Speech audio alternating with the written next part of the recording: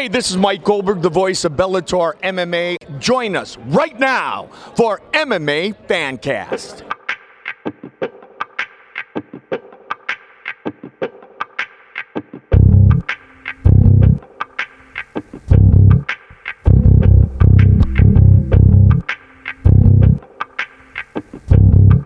I'm just a violent individual. Jimmy, you did a great job with that.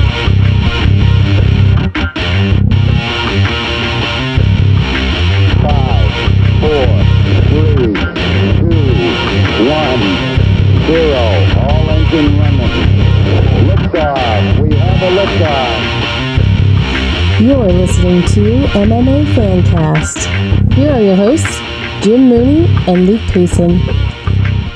Welcome to the show. My name is Luke Payson. I'm joined today by Adrian Garcia, who fights out of Florida and is going to be the main event coming up for Stout Fighting MMA, which is going to be held at the Printscape Arena October 12th. Adrian, welcome to the show. Hey, Luke. Thanks for having me. So great having you on the show. It's important not only that you're on the show, but to talk a little bit about Stout Fights. They've done Muay Thai before in the Pittsburgh area. They're really known for BJJ, holding BJJ tournaments, and really a dominant BJJ. But this is their first time the organization of Stout Fights is hosting MMA. It's going to be at the Printscape Arena October 12th, and you are going to be in the main event versus Jonas Rubiano, who's 2-1, and he's their hometown guy. And so let's start there. What's it like getting the call to come fight in Pittsburgh? You're from Florida. You train in Florida.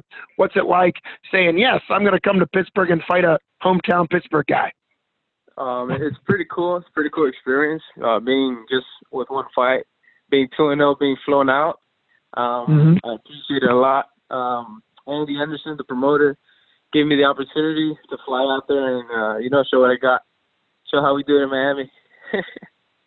Now that is exciting for sure. Is it something where you're okay with being in enemy territory? Are you bringing a big group of people with you? Are you cool with having just your corners and just going in and getting the job done? What's your mindset, unlike fighting where you can have a big group of people around? Well, of course, I like having my hometown guys there, everyone supporting me. But at the end of the day, when I'm in there, I'm not really thinking about all that. I'm just going in there to do my job and win. So that's what I'm going to do October 12th. The only one that's flying out with me, other than my corners, is my dad. So my dad's going to be out there screaming. And he's pretty loud. He's a Cuban, so you're going to be hearing his voice on top of everybody, I'm pretty sure. Oh, that'll be great. Well, that's what matters. That's what matters, to have such a great family support from your dad. That sounds wonderful. So you obviously had an amateur career prior to turning pro. You had that one pro fight. So let's go back to the amateur career a little bit. What was it like fighting at the amateur level? Obviously, you didn't win every fight, which is cool and fine. I think a lot of times amateur fighters get too focused on staying unbeaten, as great as that would be, but then they don't end up taking the fights that would grow them. So what was your amateur career like for you? Oh, well, you just hit the nail on the head. I see a lot of amateur guys, they go pro way too soon, and they go up against someone who's had a long amateur career like myself, who's faced, every type of opponent, strikers or grapplers, and then they get swept by a guy like me, because my first pro fight was against an amateur who was 7-0. Yeah. So there you go, Jonas, I think he has a little less experience than me, at least in the amateur level, and I don't know who he has gone against, but I can tell you that they're not more experienced than I am. That is definitely not, especially. Well, and I think that makes sense. One of the things that's so important in MMA is the humility to want you yourself to get better. Learning isn't comfortable. I think we know the expression, you got to get comfortable being uncomfortable, but that actually is harder done than said, right?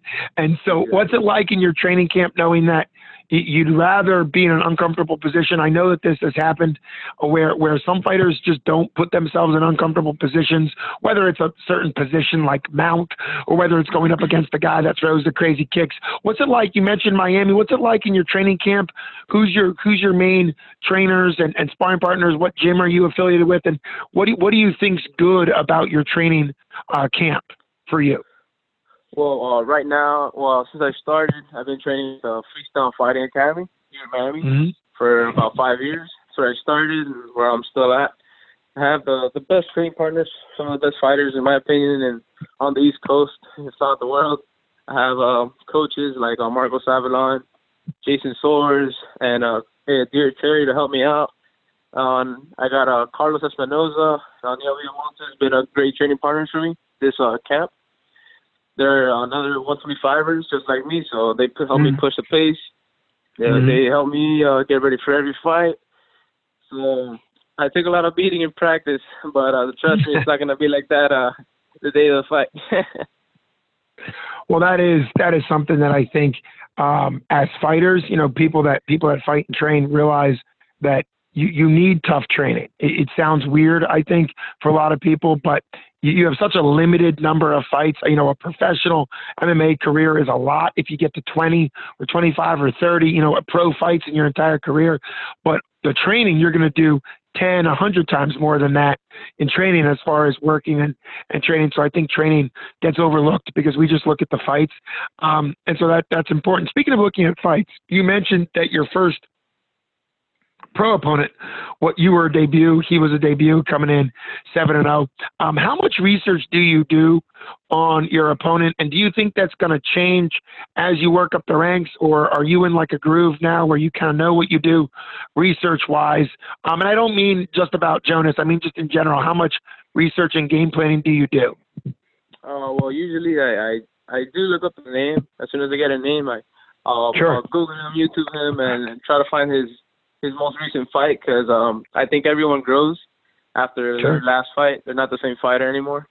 So I try to find the most recent info on them, how they won, what their past losses have been. But right now, I don't look at amateur careers as much, because for me, I've made a big jump from one fight to the next, and I assume it's like that for everyone. So I do my research, but after maybe a day or two, I think I know what the game plan is. I come up with a game plan with my coaches, and we start working on that. Absolutely. Well, you're absolutely correct. One of the things that happens so much in MMA is this isn't really football, pro football, which is going huge right now, where there's not maybe a ton you can do in a week or 5 days between games, and sometimes better coaches can come up with a game plan in 5 days. You have months between fights, and I think it is important to recognize that you're not going to be the same fighter you were in February when you made your debut. Exactly. And speaking of February, that's about 8 months in between. Was that the plan? Did you want to get a pro fight and then have, 6-7 months of training in between, or did things just not work out? Like, that's a pretty good gap of time between your last fight. Yeah, I know it is. I was hoping to fight a lot sooner. I was actually pushing for a fight earlier this year, but it didn't happen. I had a trip earlier this summer, and I could have fought back then, but I had a trip planned for so long, and I couldn't cancel. So afterwards, I was going crazy looking for a fight. I had opponents pull out, opponents say no. So finally, this one worked out for me. So after this one, I think I have another one set for December. So I want to go 3-0 this year and have this new year, 2020, my most active year as a pro. And what would be an active as a pro? Let's say you make it to December 3-0, you're celebrating New Year, all excited about 2020, which just sounds fun. 2020 is a great year. Yeah. What's like a magical number out there? If you could fight the perfect number of fights for you in 2020, how many would that be? Well, 3-0 is a minimum for me, but let's say if I have knockouts and I'm not hurt, I could go as much as my body lets me, Maybe 4, 5 is pushing it, but 3 minimum for sure. 3 minimum. Gotcha. It makes sense. Something that not all our listeners understand, which can be tough at the regional pro level where you're not signed to a multi-fight contract with a big promotion. Finding fights is tough because because there's nobody necessarily trying to develop you. It can be challenging. I think it's smart to fly to Pittsburgh and take a fight because this gives you an opportunity. And really what's weird about pro is that unlike in the UFC or Bellator where contracts are such that usually you get a certain number of fights or somebody kind of has to fight you, it's weird at the regional level where a fighter could look at you and say nope, that they don't want to, or maybe they're looking for a different fight or a different situation, or I mean, who knows? So it can be very frustrating at the early pro level where you just want to get the experience. So how do you stay motivated? You had kind of about 8 months, seven months where you would have rather thrown a fight in there and you couldn't. Obviously, you took the trip and then that fight didn't work out, some other things. How do you stay motivated when you go longer than you'd like without a fight? Well, that motivates me right there. That big gap, not having a fight, is just all the motivation I need. I remember why I started. Whenever I'm feeling unmotivated, I remember why I started. So it gives me the push in my training every day, waking up, getting up early, and not training when I don't want to, So that's my motivation. Sure, absolutely. I think that's a big difference, particularly in individualized sports where, yes, you have a team around you and it's great that you shouted out your team name, but particularly in fighting, if you get up and you just do a little less than you're supposed to, or you don't quite give your all, you're going to hurt yourself. It's going to hurt you, and that doesn't always, people don't always get that. People take breaks or they take shortcuts and they don't realize that at the end of the day, you're going to face somebody who exploits whatever that weakness is. And obviously the guys that make it at the highest level, they're always looking to improve themselves. So that's pretty great. Now, as pretty early pro, what's it like schedule-wise for you? Do you have a full-time job? Are you working multiple things? Kind of what's your day-by-day schedule for you? So day-by-day schedule, I have a pretty flexible schedule until earlier this year. I was working at a warehouse. I hated it. I was working it was a part-time job, but if you want to be a full-time fighter, it's really hard. And I don't know. I can't imagine how full-time would be, and I know people do it and they make it work, but I just can't. And especially if the goals that I have, that's what I want to reach them. I can't really have a full-time job or too many hours taken away from my training. So I found a way to make it happen where I'm focusing a lot on my training. I do private lessons here and there for people, private kickboxing lessons. I work at the gym I train at, overnight shifts, anything I need to get me by month to month right now, and I'm just really giving all my attention I can to my training, because that's at the end of the day, I want to reach a big goal, and it requires a lot of focus into the training and getting up every day and just giving it everything I got. Absolutely. And, that makes sense for you. I know everybody at your position is in a different role. I've interviewed guys that have had 10 pro fights and are doing pretty well, but they're still building houses during the day or some other crazy kind of full-time job. But I think what's so great about you is it's a priority thing. If you make developing as a fighter a priority, living month by month might not be great, but it's the priority you have now, and it's going to help you develop. And then that also, I thought of that when you were saying that you want to stay busy, you want to stay active, and you want to have minimum of 3 fights, because you're kind of putting yourself in a position where this is your focus. So taking 3 to 5 fights a year, if everything goes well and you stay healthy and the wins come along and those type things, makes sense. That way, by the end of 2020, you could potentially be in a much different position. I talked to a pretty big stud at 135. He just made it into UFC, Tony Gravely, who fought on the Contender Series, but I interviewed him when he had won a belt for CES, and he was saying that one of the advantages of staying busy taking fights is he had a 2-loss streak early in his pro career, which is clearly in the rearview mirror now. He has a great record. He's fighting the UFC, but he had a 2-loss streak, and he was saying that he kept taking active fights, and he said that he was like 5 fights removed from that 2-loss streak on a win streak of his own, but it was only like 8 months a year in the rearview mirror, and he said that it helped him to stay active, or else he could have been like one fight post that streak, and it wouldn't have looked as good, and he wouldn't have gotten the opportunity. So that's Tony Gravely's thing, staying super active and busy. I think he was right around 5 fights a year, and kind of like what you were talking about. I think it just depends on the mindset, and it depends on what happens in your fight. But that's pretty great stuff. You mentioned doing private kickboxing lessons. I would never ask anything that could be heard from your opponent, so I don't want. But is that sort of the background you have? Kickboxing, that's something that you teach to others. Are there other aspects of MMA, or is that really your love is kickboxing? Well, kickboxing is just something I like teaching. It's like if I had to teach anyone anything, I would rather teach them striking. Okay. Muay Thai type of training. But I'm an all-around fighter. I'm a freestyle fighter. At the Freestyle Fighting Academy, I train everything. I'm not a one-dimensional fighter.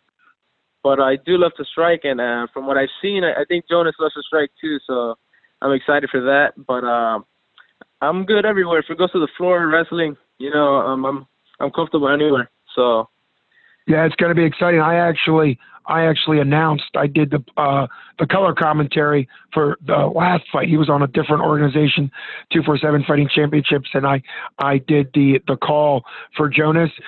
So I'm aware at least of what his last fight looked like, because I was right there cage side. So it'll be really exciting to see you guys square off. I can't wait to be in the crowd and watch you guys go to town. But since you mentioned Jonas, and since you mentioned watching a video of him, you do know that he's approximately 6 feet, maybe 5'11", something like that, at 125, which is pretty long. Is that something you've taken into account as far as training or sparring partners, getting somebody that long and lean, or kind of what's been your plan? Because at 125, anybody around 5'11", 6 feet is obviously very, very tall. I'm actually pretty happy. This is the first guy I fight that's like a little taller than me, actually.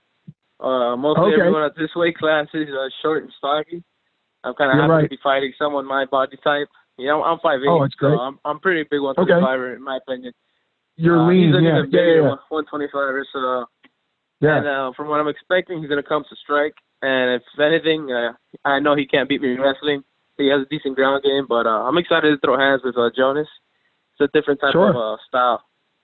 Oh, that's wonderful. And obviously you mentioned your gym, Freestyle Academy, a few times, which I think is important. I think we still see, it's not quite maybe as what it used to be in the early UFC days, where the Gracies or certain gyms only trained in certain techniques, and their fighters would come out and only do that one technique. But you still see gyms that have certain techniques or certain finishes or certain styles. Obviously, a great gym at a lighter weight is Team Alpha Male. They have a certain technique style that they try to produce. And so I think it makes a lot of sense that your Freestyle Academy, you want to be a freestyle fighter. You want to be somebody that has a lot of skills and is well-rounded, which I think is great. And I love watching all MMA. I think striking is really what makes MMA super exciting. I mean, from an average fan watching, striking is what's really super, super fun. And then all the other stuff is cool too, as far as grappling and wrestling and the submissions. But I think for the average person watching a fight, unless they really understand elements of MMA, striking is obviously what you could first see. So that'll be super exciting. And yeah, I think at 125, 135, you get a lot of people that are 5'4", 5'5", very short and thick. And so it's cool to me to hear how excited you are to face a guy with a different body type. And that's just fun, and you're staying hungry and active, which is wonderful. Who are your shout-outs? What are your thank yous before we wrap up? I can't wait to see you on October 12th in action. It's going to be fun. And I think it's a great shout-out to Stout and Andy Anderson for bringing somebody in and actually, making the first fight somebody that you could just go down the street and get somebody, but getting somebody from Florida and making it kind of more of an exciting, you're bringing somebody in from a distance. So who are you thankful and shout out wise? And then we'll see you on October 12th. Well, for sure. Absolutely. Andy Anderson for giving me the opportunity and flying me out there to do my thing. Everyone at the Freestyle Fighting Academy, my coaches, Marcos Avalon, Jason Soares, Adir Terry, my training partners, Carlos Espinoza, Edwin Soria, Anil Villamontes, Abraham Aguirre. There's a bunch of guys that could go on for days probably. And all my other coaches at the Freestyle Fighting Academy. My friends are definitely going to be watching from back at home. So they'll be watching the live stream, and they're actually thinking of doing something at my gym. So there's going to be a lot of eyes on me that night, even from back home. So, thanks again, and I'll see you October 12th. We'll come back with that win. See you October 12th, buddy.